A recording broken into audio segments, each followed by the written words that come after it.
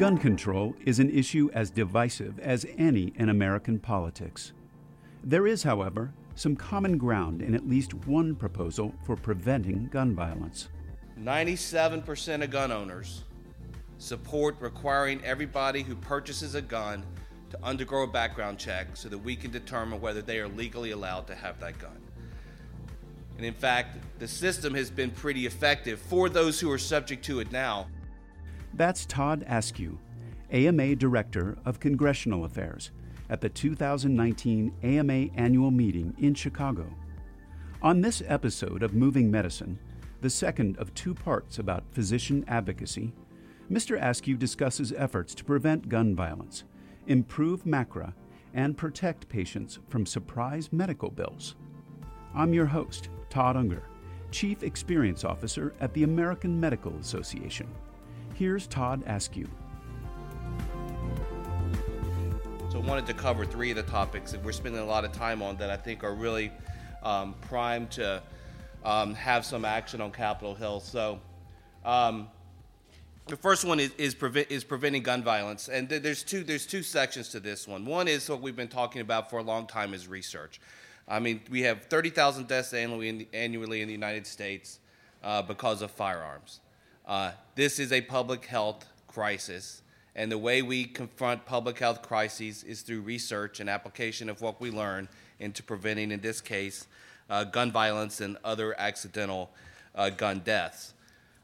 This was true for many years until about 25 or 30 years ago. The NRA did not like the fact that there was a specific allocation to research gun deaths allocated for the CDC Injury Control Center. And so they did two things through their lobbying prowess.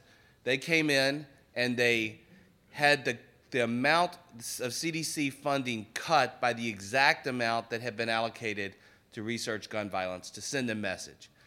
They also worked with Congressman Jay Dickey, Democrat from Arkansas, to pass what has been known as the Dickey Amendment. The Dickey Amendment basically said that CDC or the federal government, it was a rider attached to the appropriations bill, could not spend any money to promote gun control. So in this environment, CDC and most other research entities took that to say, we're not even going to touch the topic of researching gun violence at all. And so for an entire generation, CDC did almost nothing to research gun deaths. And that not only, stopped a bunch of promising research, it also discouraged an entire generation of researchers from going into this field. And so for years after years, there was nothing going on, almost nothing going on. Congressman Dickey he's passed away within the last few years, but before he did, he expressed his regret. It was never his intent to stop the research. They just didn't want the government promoting gun control. But the way it had been spun, it did exactly that. After the shootings at Sandy Hook Elementary School, President Obama specifically directed the CDC to reinstate research on gun violence, to look at the epidemiology of this problem, to figure out what we can do, what type of interventions can be done to have an impact on it. Absolutely nothing happened. There was a lot of finger pointing. CDC said, we can't do it because we don't have a specific appropriation. The appropriators on Capitol Hill said, you can do it, but they didn't provide a specific appropriation. So you had finger pointing back and forth, neither side willing to take that first step to initiate the return of gun violence research at the CDC. Until this year. We've been pushing on this. A lot of groups have been pushing on this for years and years. With the change in power in the House, the Labor HHS Subcommittee has now included $50 million specifically allocated to research gun violence at the CDC and a similar amount for the NIH in this year's appropriations bill. So we're thrilled about that. The problem, obviously, is that the United States Senate also has a say in this.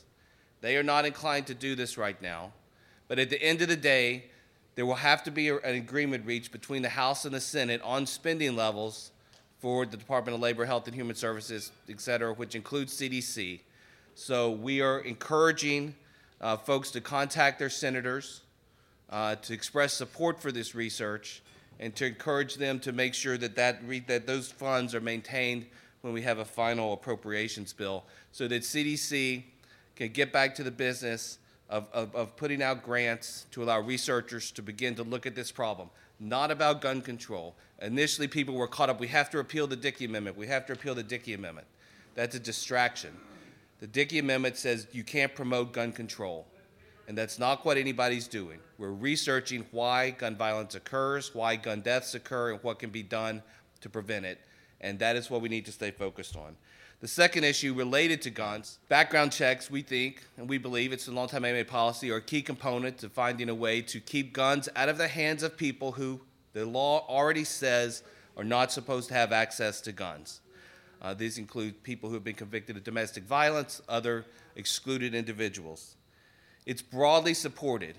97% of gun owners support requiring everybody who purchases a gun to undergo a background check so that we can determine whether they are legally allowed to have that gun. And in fact, the system has been pretty effective for those who are subject to it now. From 94 to 2015, more than 3 million applications were denied, people trying to buy a gun who were not legally allowed to have one. The problem is, the only people subject to background checks right now are those that purchase guns from a federally licensed firearms dealer, so the local gun shop. If you go to a gun show and buy a gun from somebody who's there selling, you're not required to undergo a background check. If you go online and purchase a gun, you're not required to undergo a background check. And so it just makes absolutely no sense to have these gaping loopholes in a system that we know has been somewhat effective in preventing people from getting guns that aren't supposed to have them. So H.R. 8 has passed the House, again, running into opposition in the Senate for obvious reasons. So please contact your senators and ask them to support moving H.R. 8. It's a common sense legislation that has broad bipartisan support among the population, not so much on Capitol Hill. We know that the background checks are effective for those who have to undergo them. You hear a lot of people say, oh, well, if we do this, only criminals will be able to get guns. Well, that's nonsense. We know that people are not supposed to have guns are being stopped, and so we need to expand it to all situations where guns are purchased. MACRA has been a big improvement over the SGR, but I think if you have noticed, it's not a simple thing. It's a very complicated program that needs continual refinement, and we have been working and continue to work to make it a better program, to make it make more sense for physicians, to help people connect, oh, this thing I'm doing in MACRA is actually benefiting patient care or benefiting my patients, as opposed to just being some activity that I have to do to get paid by the government. So we continue to refine it. The Balanced Budget Act of 2018 included some important requirements that allowed CMS to have some flexibility in how they applied MACRA so that cuts were not immediately forthcoming, that were supposed to be forthcoming to certain providers. But there are still major things in MACRA that need work. The biggest thing is that between 2020 and 2025, the physician payment pool is supposed to not have any positive updates. The update is going to be 0. Now, we were supposed to have positive updates of 0.5% every year for the preceding 5 years since the implementation of MACRA, but Congress decided that they would take some of those updates and spend them on other things. So we didn't even get the full benefit of the small updates that doctors were promised when MACRA was implemented.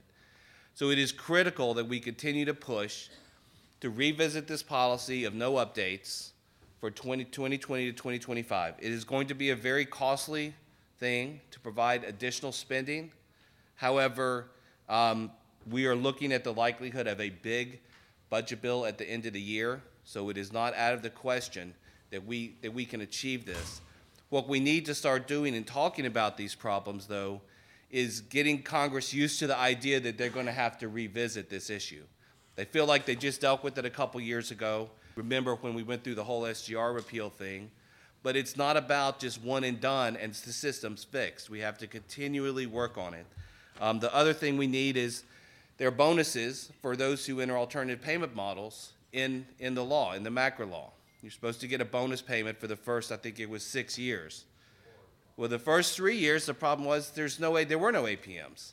And so that bonus money just sat there unused with nobody being able to access it because there are very few alternative payment models available. So we would like Congress to, again, extend those. Now that we have alternative payment models starting to become more readily available, we'd like to see Congress extend the bonus eligibility period for an additional number of years so that physicians who are working to move into those models will benefit as was the intent under the original law. There are also lots of little technical problems, not just little technical problems, but ways that MACRA can work better. We can have measures that cross-cut against all the different MACRA categories so that you don't have to report different measures or do different activities for every single category. We can better align the way we score the things so people can begin to understand and see it as a more unified program. Literally dozens of things that can be done. Some of them can be done through administrative changes, but there are some things that CMS can't do, that CMS needs statutory authority to do. So we're going to be asking that Congress please do that. And so as I mentioned, there is an opportunity to advance this later in the year, but we have to start talking to members of Congress about the need to do this so that it's not at the end of the year we're coming to them saying, by the way, let's do this, and they're not used to it. We got to start the education process. We are well into that and would welcome any support from anyone who's willing to reach out to the legislators.